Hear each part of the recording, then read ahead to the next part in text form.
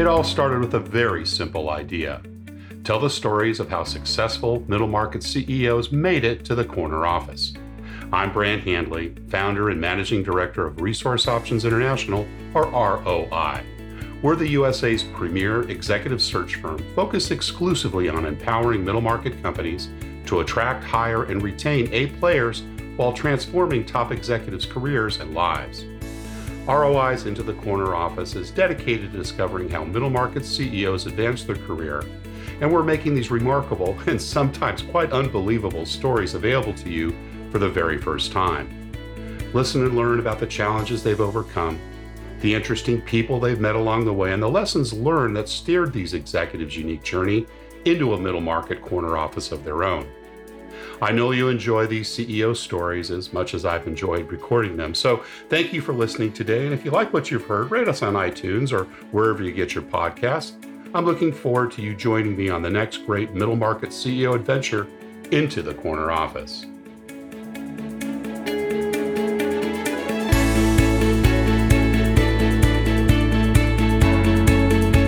Today, my guest is Daryl Shimmick, Chief Executive Officer at Versa Integrity Group, a leader in testing, inspection, and certification services.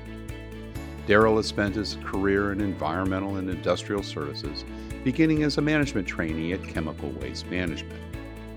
He has worked in the C-suite for over 30 years in senior positions with the brand companies, the Brock Group, and Veolia Industrial Services. His operational experience includes scaffolding, insulation, painting, demolition and dismantlement, hazardous waste transportation, treatment and disposal, environmental remediation, and nuclear facility decontamination and decommissioning. Daryl holds a BA in economics from Alma College, where he currently serves as vice chairman of the board of trustees. He is also chairman emeritus at Mercy Home for Boys and Girls in Chicago. Daryl and Jean, his wife of over 35 years, live near the southeast shore of Lake Michigan, where they enjoy golf, biking, and time with their family. Daryl Shimmick, welcome into the corner office. Thank you, Brant. It's great to be here. Oh, wonderful to have you here as well. I know we spoke a few months ago, and there's a lot to get caught up on, and can't wait to talk more about your career and what's going on, obviously, with all that you're doing, particularly during the pandemic, which has been a busy time for Versa Integrity. But we always kind of like to start at the beginning and talk about the early days. So tell us a little bit about where you grew up and what your early family life was like. Sure. I was born in Detroit, Michigan.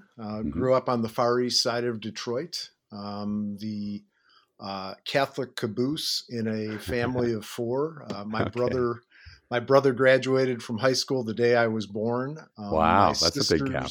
Yeah. My sisters were 12 and 9 years older than me, Gosh. and so I had all the benefit of older parents who were well trained or tired of it, but also really kind of grew up with two dads. My brother was kind of my young dad and my idol growing up, and had a very kind of great childhood, an intact family. Dad was the director of safety for the Bud Company, which was a supplier to the big three, which is ironic because I would later go on in life to work in businesses where the big part of my job was worrying about health and safety of employees. So I guess it was in my DNA. Yeah. But and Dad had that career his whole career. Dad was a millwright, a rigger. Worked at the Bud Company his entire career for 42 years. Yeah. His father had worked there. I worked there in the summer. So the assembly line is in my blood, as our automobiles. My brother was an executive at Cadillac by the time I was in college. So I also dropped the number one piston on Caddy V8s for a summer. So love it. And mom stay at home with mom the kids. Stay at home. I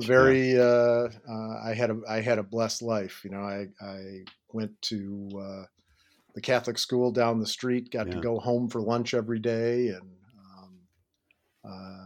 absolutely nothing to complain about. No big childhood tragedies, happy life, and very fortunate.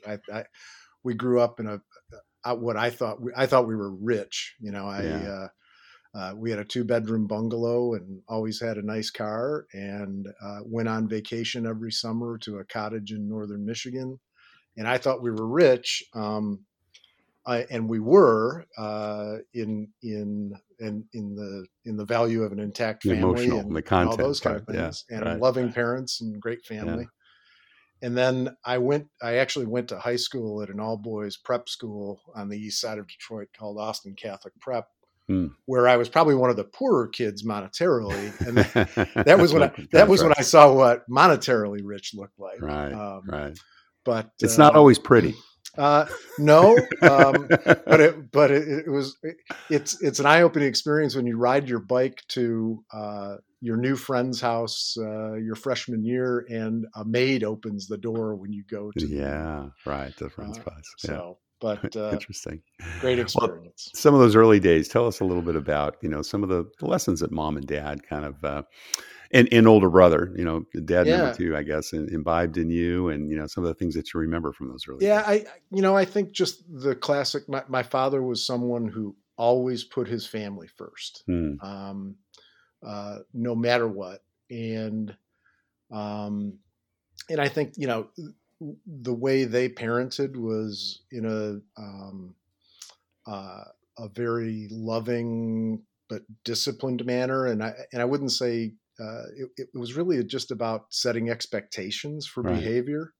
It wasn't, we weren't living under the under the threat of bodily harm. It was, for some reason, it was like the worst thing that you could have done was have your parents say, "You let us down. You disappointed." And and I think my wife and I have 4 children who are now grown, and I think that parenting style probably was what she grew up with as well. Stuck with you.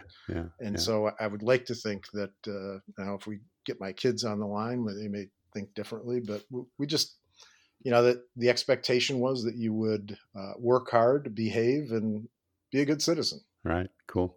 What other influencers? Were there specific coaches or teachers that you remember, and things that you picked up along the way? I had great teachers, my entire life. Great teachers. When I was in high school, as I said, went to kind of the transformative experiences in my life are all related to schools. Right. Austin Catholic Prep was a great college prep school. Unfortunately, I was in the last graduating class, but had some tremendous teachers there. One in particular who has passed on, a guy named Tom Bailey, who was the head of the English department at Austin, and who also got me involved in theater and public speaking at an early time, and Great business prep classes for those out there. Well, there's really, it has served me well, for Indeed. Sure. Indeed. I went through debate and also, a lot of public speaking things. Yep. And, I just, you never know when you're going through it. It can be difficult, particularly for those that maybe don't have that type of personality, but boy, you can learn some really great habits early on. They are skills for life and serve me well. Were you a good student in school? I was always a solid A- B+ student. I think at Austin I was probably in the top 10%, but certainly never in the hunt for valedictorian. My English, my verbal skills are great. And I was an economics major in college, but math does not come easily for me. I've always had to have a really good CFO. Yeah, that's smart. And that's a good strategy anyway. It is, regardless of how strong the skills might be. No question. I mean, I understand the debits and the credits, but I really need somebody like that at my side. And knowing what you need is a key part of that. You mentioned theater. Were you involved in stage productions? And oh yeah, I was. We put on 2 full-length musicals every year at Austin, and it was important because it was an all-guys school. Yeah, right. And that's where and the girls from the all-girls school came over to be in the play as well. And so they came into the so it wasn't guys doing the female roles. No, which would make it very interesting. It was crucial. It was crucial to get to interact with the beautiful women of Our Lady Star of the Sea. Yeah, cool. So, that's great. One of whom became my wife. So when you want to talk about why school choice is transformative. Absolutely, I am married to my high school sweetheart. So. Oh, that's lovely. Was she in one of the plays as well? Did she come over? And... She was, but I laid eyes on her for the first time my freshman year. I was waiting in the bleachers before a basketball game, and a girl in a yellow head ski jacket walked in. And I didn't know, and a lot of these guys knew each other because they went to the same grade schools. And sure, right? Yeah, they grew up there. Who is the girl in the yellow ski jacket? Yeah. And my friend Jim Vaughn said, "That is Coach Pooker's daughter." And he was the athletic director and head football coach at Austin Catholic Prep. And I said, "That is the girl for me." And he said, "You are out of your mind." Yeah. When someone gets introduced as somebody's daughter, that's always a big red coach's flag. Daughter. That's awesome, Darren. So we're 36 years in. So our first date, we were 15 years old, but we've been married for 36 now. So congratulations. I think it's going to work out. That's great news. And she still has the jacket. I love it. Well, you went on to Alma College. Tell us about that choice.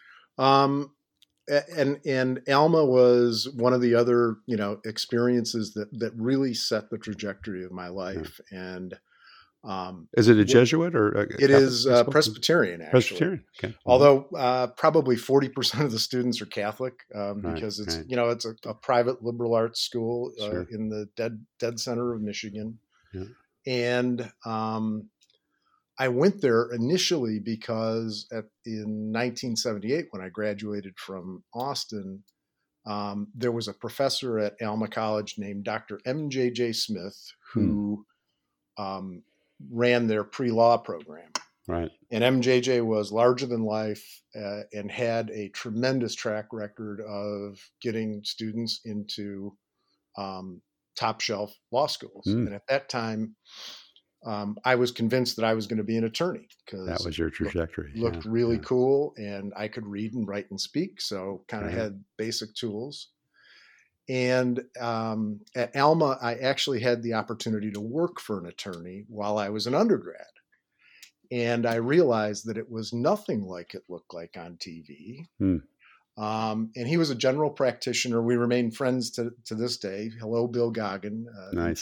Thank you for steering me on a path away from law school. But no, it was a situation where you kind of realized, okay, and Bill did everything from divorces to criminal defense to outside local counsel on a product liability case for John Deere.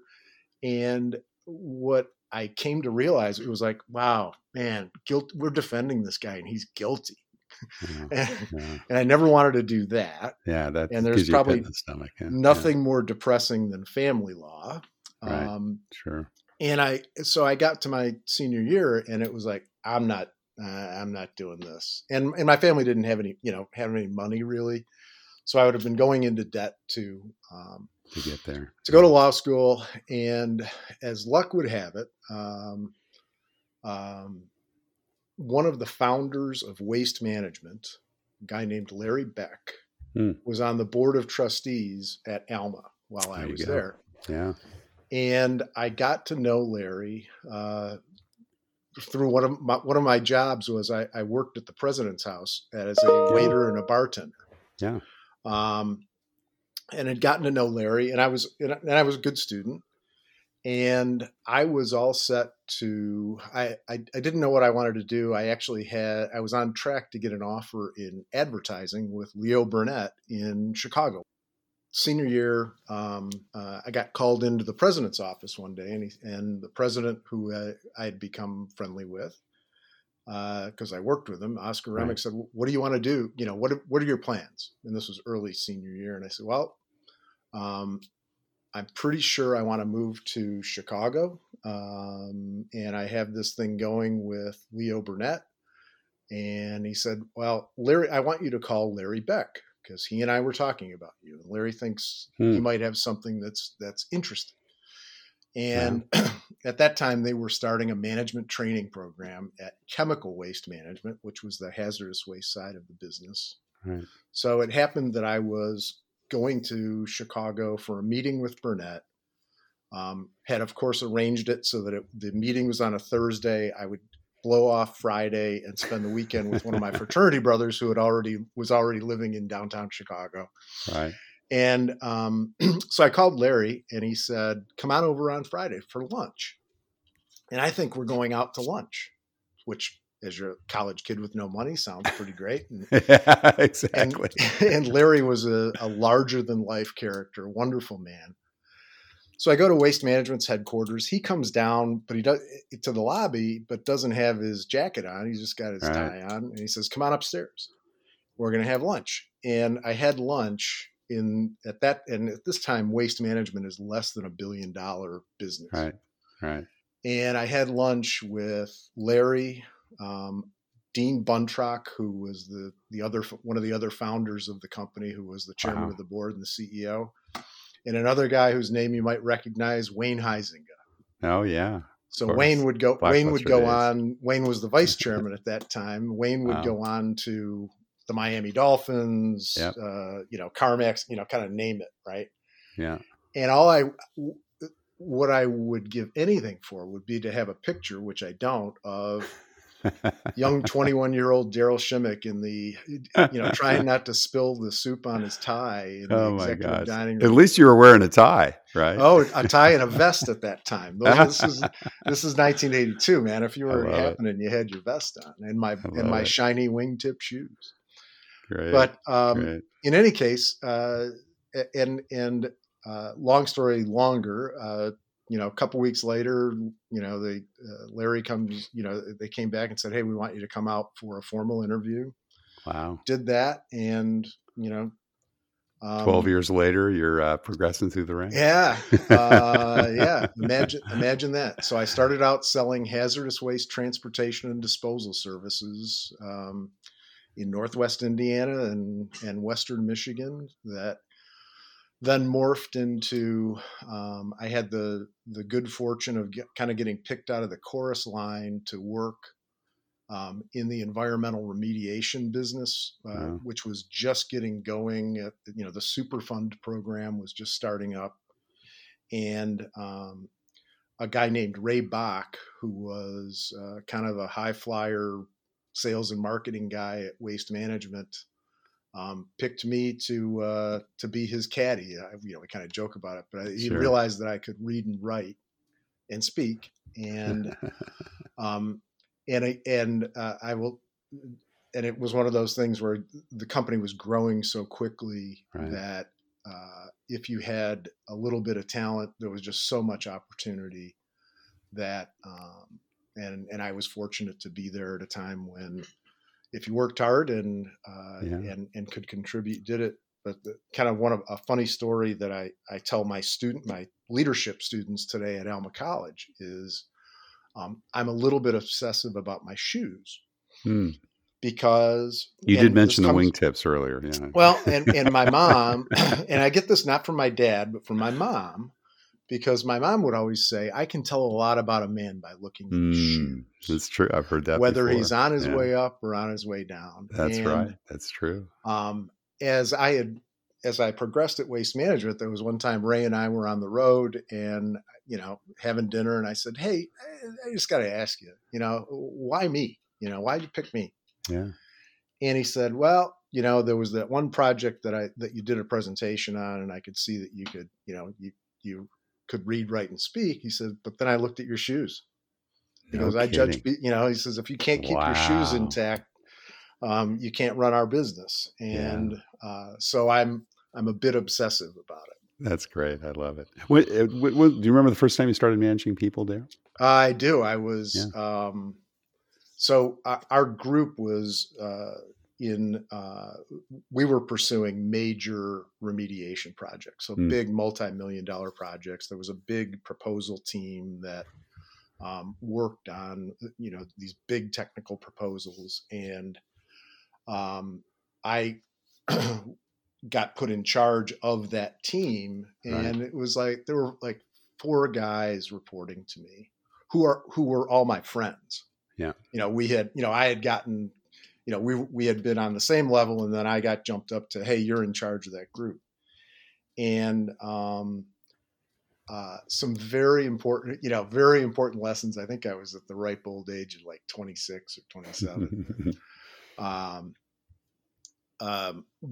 One of the great lessons was we were in the midst of, and this is in the days before everybody had laptops and everything. We're literally, writing on pads, right, and giving them to the word processing team, and waiting for drafts to come back, and you kind of look back on it and you go, "Oh my God, how did we do it? Yeah, we get stuff done back then. Right? How did we? On the IBM Selectric."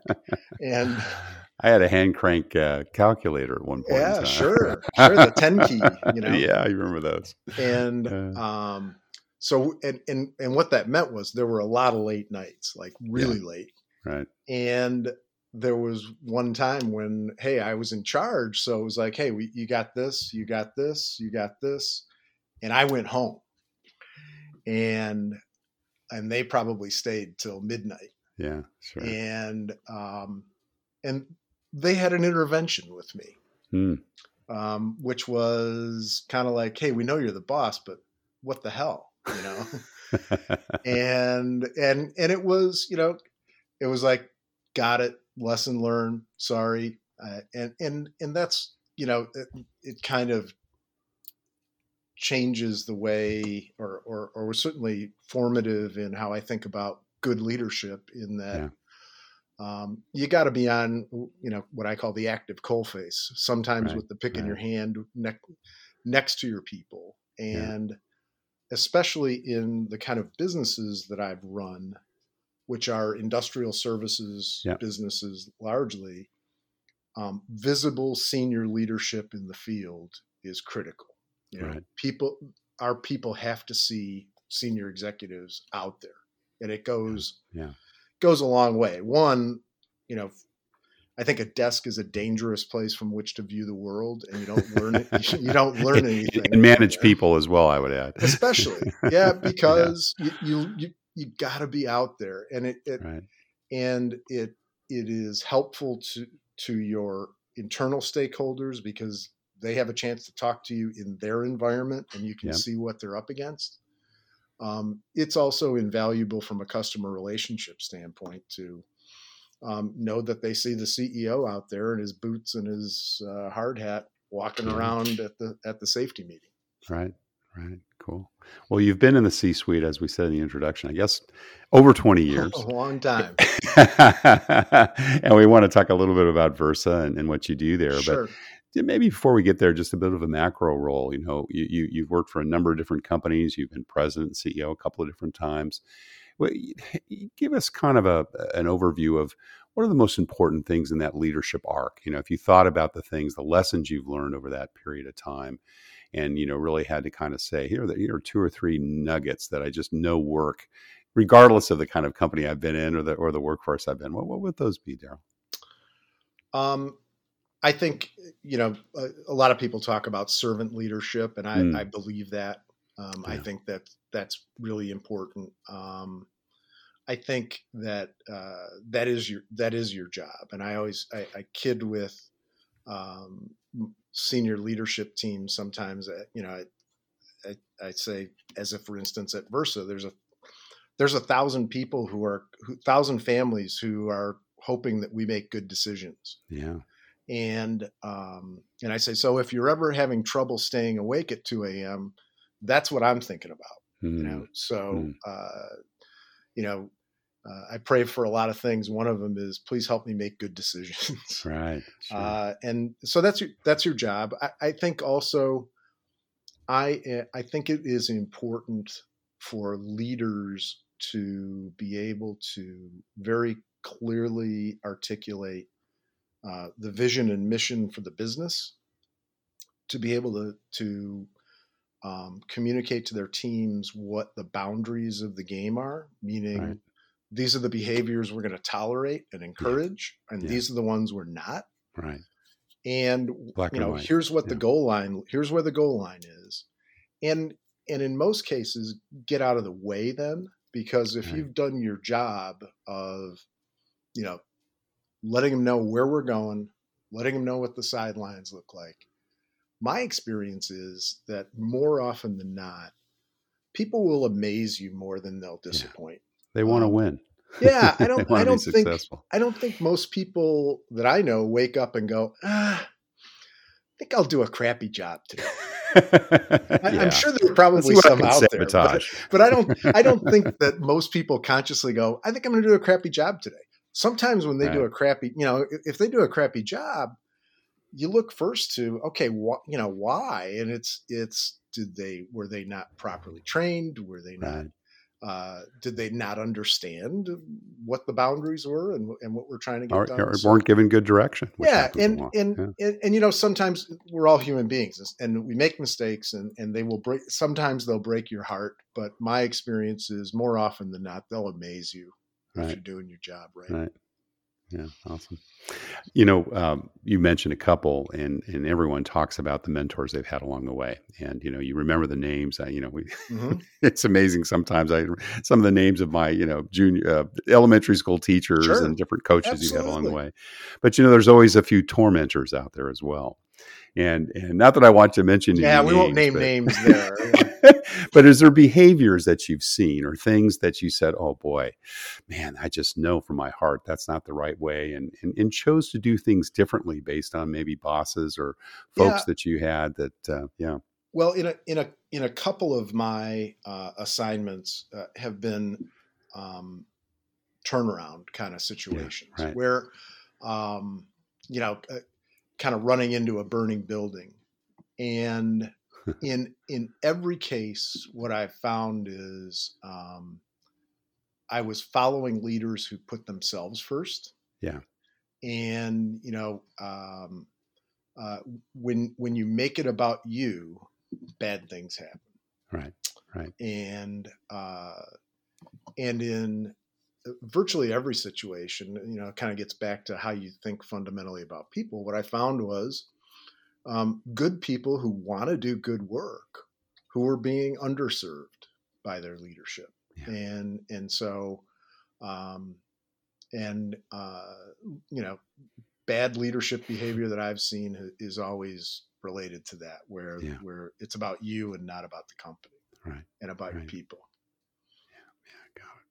You're, I want to talk a little bit about Versa and the company and so forth. The first question I have to ask, because you're the very first guest that we've had on the show that actually started as a CEO after the pandemic started. I am a COVID CEO. You're a COVID CEO. And I mean, obviously, I would have assumed the discussions had been going on for a few months prior to that, right? No, so it wasn't, actually not. Oh, is that true? No kidding. So tell us a little bit about that. I don't want to presume anything. Back in... I guess it would be COVID. The COVID hit the fan kind of March of 19, right? Right. No, March of 20. That was it was March of 20. March of 20. Yeah. Right. So March of 20, I get a call from a former colleague of mine, a guy who had been my vice president of health and safety at Veolia Industrial Services, Sam Harkins, who says. And we'd stayed in touch, and he said, "Boss, my company's going to need a new CEO. Would you ever take a call from the private equity sponsor?" Wow. And I said, "Well, not looking, but always listening. So sure. Let's have a conversation." And I was doing board work for a couple of private equity firms, and kind of still do that stuff. Been exposed to them. And I think the count was probably 14 Zoom meetings. Oh my gosh. Wow. Having never shaken a hand, gone out to lunch, at times not wearing long pants or shoes, I'll admit it. But But yeah, we a series of interviews, and we did a deal. That's amazing. And so we're about 20 months in with the private equity sponsor is Doralton Capital, and great people, but had not seen. It was months before we ever saw each other in 3D, and I literally started the job in May, and conventional way of doing that is, hey, the announcement gets made and you get on board. You're on airplanes for 2 weeks, visiting as many people as you can. Yeah. And at that time, nobody was traveling. I couldn't go anywhere. It was lockdown. So we had virtual meetings to introduce the new boss, which was kind of odd, but it worked out actually. And so when I finally was able to travel and people kind of knew, they'd seen my face, they were disappointed that I wasn't taller. So it worked out. But it is it's certainly one for the books. But I think it also, not everything that comes out of COVID is going to be bad. Right. And I think we've learned, and continue to learn how to work better and smarter remotely. It offers a lot of options for us. And I think, it certainly has changed the way I think about travel for internal meetings, especially. Right. You can get a lot done if you, and there's no substitute for face-to-face, and we still do that a lot. Yeah. But for a lot of internal discussions, I think people have gotten more comfortable with it, and it's pretty efficient. So, but I'm a COVID CEO. COVID CEO, that's great. One of a kind. Well, tell us a little bit about Versa. Your footprint, what you folks do, and the markets you serve. Versa Integrity Group is in the testing, inspection, and certification space. We do the full suite of non-destructive testing and inspection services for clients in the refining and petrochemical, both upstream, midstream, and downstream, and inspect tanks, pipelines, components,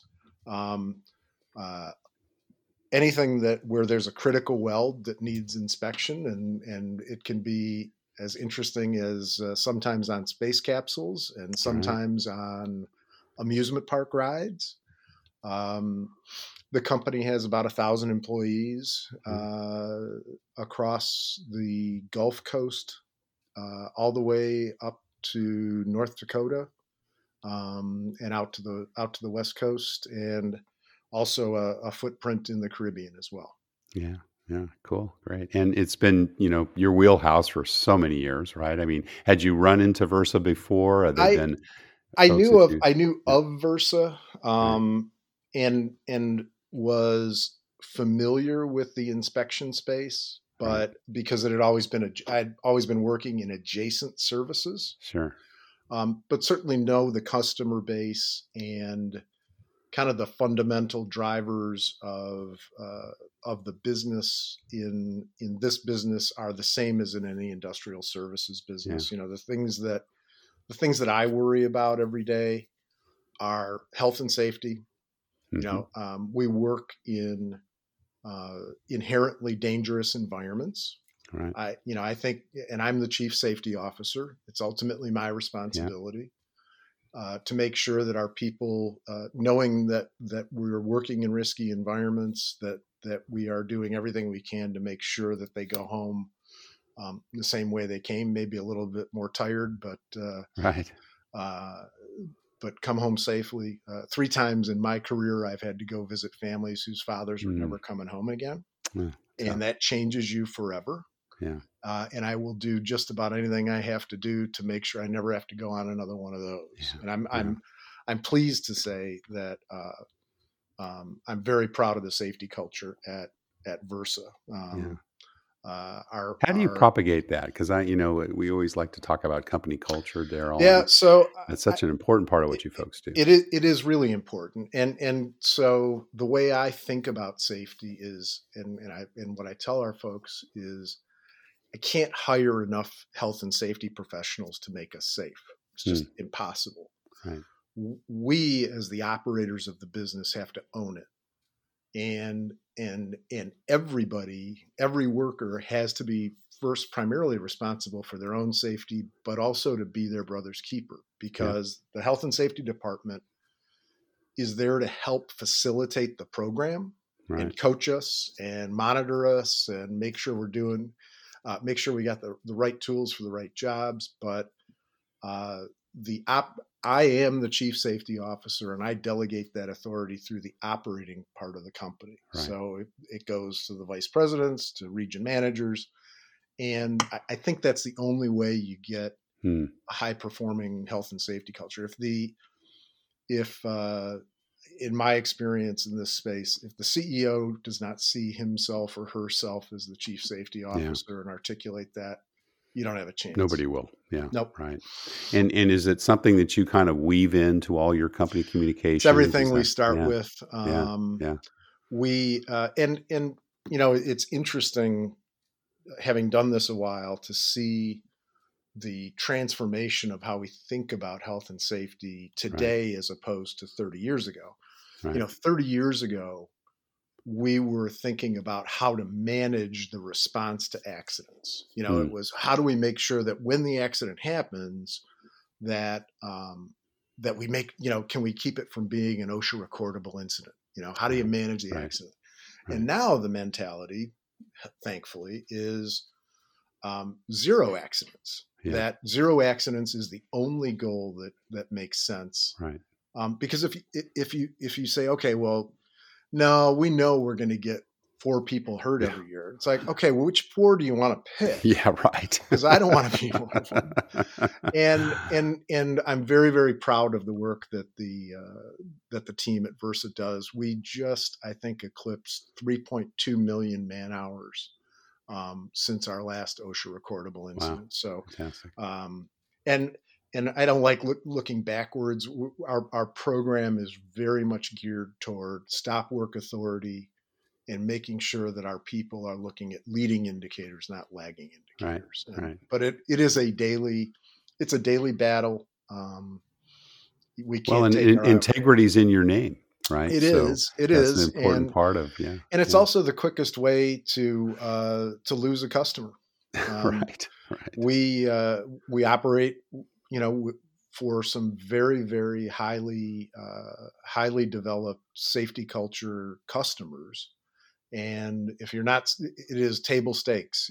If you're not as serious as they are about it, you're not coming in the gate.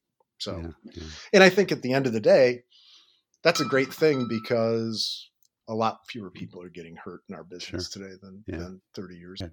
For the inspection business, quality, we think about quality the same way at Versa, and you talk about integrity. If you boil down what we do, we are providing data to our customers that they use to make really important decisions regarding asset integrity, some life safety issues, whether something is safe enough to keep in operation. And so it is absolutely critical that our data be accurate and defensible, and that they can rely on it to make these big decisions. Right.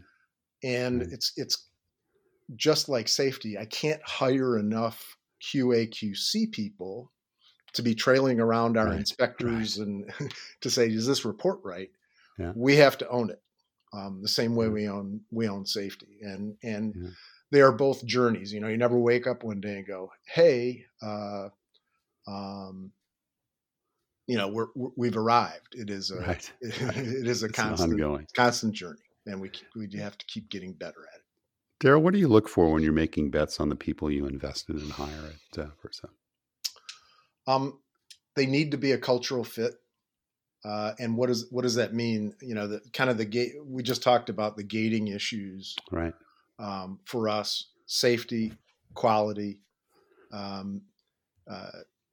people that I get involved with in hiring at the more senior level have got to have a hands-on mentality to understand that you have to, your behaviors have to be, you have to be worthy of the position. Right. meaning you're on camera all the time. Sure. And the people who work for you are looking at you as the leader for what behaviors to model. Right.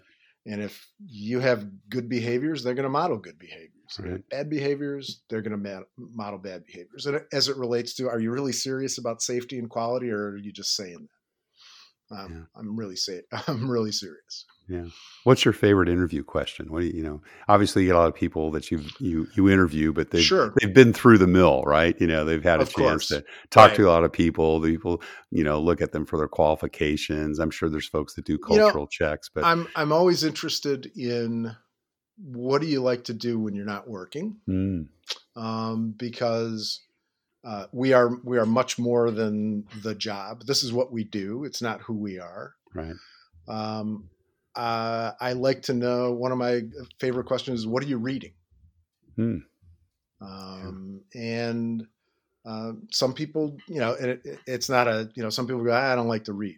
Okay. Okay. That's a tell. Well, it's a little bit of a tell, I think. Yeah. You don't like to read anything? Yeah, right. What about the manual you're going to have for the job you're going to do? That'd be important. And I suppose it's a function of my age. I should probably ask, what video game do you like? Well, there you go. Right. Good, cool. But yeah, I'm very interested in what is important to you. Yeah. What's important in your life? Because as I say, this is our job. This is what we do. We do it for money. This is not who you are. Right. And if you define yourself by your job or your title, which inevitably will someday go away, you will find yourself pretty empty at some point. Yeah. So. Right.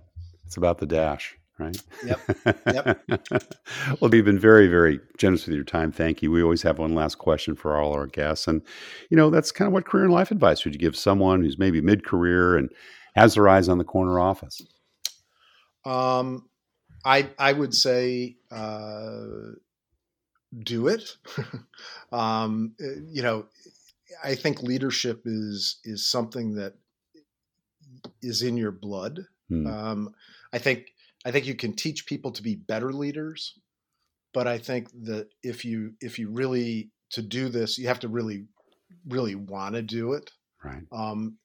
And all the cliches are true. It can be very lonely, can be tough. But what I would, this is advice that I give my students at Alma College every spring is, absolutely do it. But again, the title is not who you are. It's what you do. Yeah. And you have one box. That's your life. And you got a bunch of boxes that need to fit in there. You got a job box, obviously. Got a family box. Got a friend box. Got a personal health box. Got a faith box. And my advice is make sure that business box doesn't get so big that the other ones don't fit in, because it'll be an unhappy experience for you. Great to end with that. Well, Daryl Shimmick, Chief Executive Officer of Versa Integrity Group, thank you so much for sharing your journey into the corner office. Brant, it's been my pleasure, and thank you. Thank you for listening to Into the Corner Office with Brant Hanley. We hope you enjoyed hearing our guest CEO's story as much as we did. If you want to hear more CEOs reveal their journey into the corner office, please subscribe via iTunes and tell your friends and colleagues. For more information about Brant, Resource Options International, and the mighty middle market, visit www.goforroi.com. We look forward to having you join us for our next episode.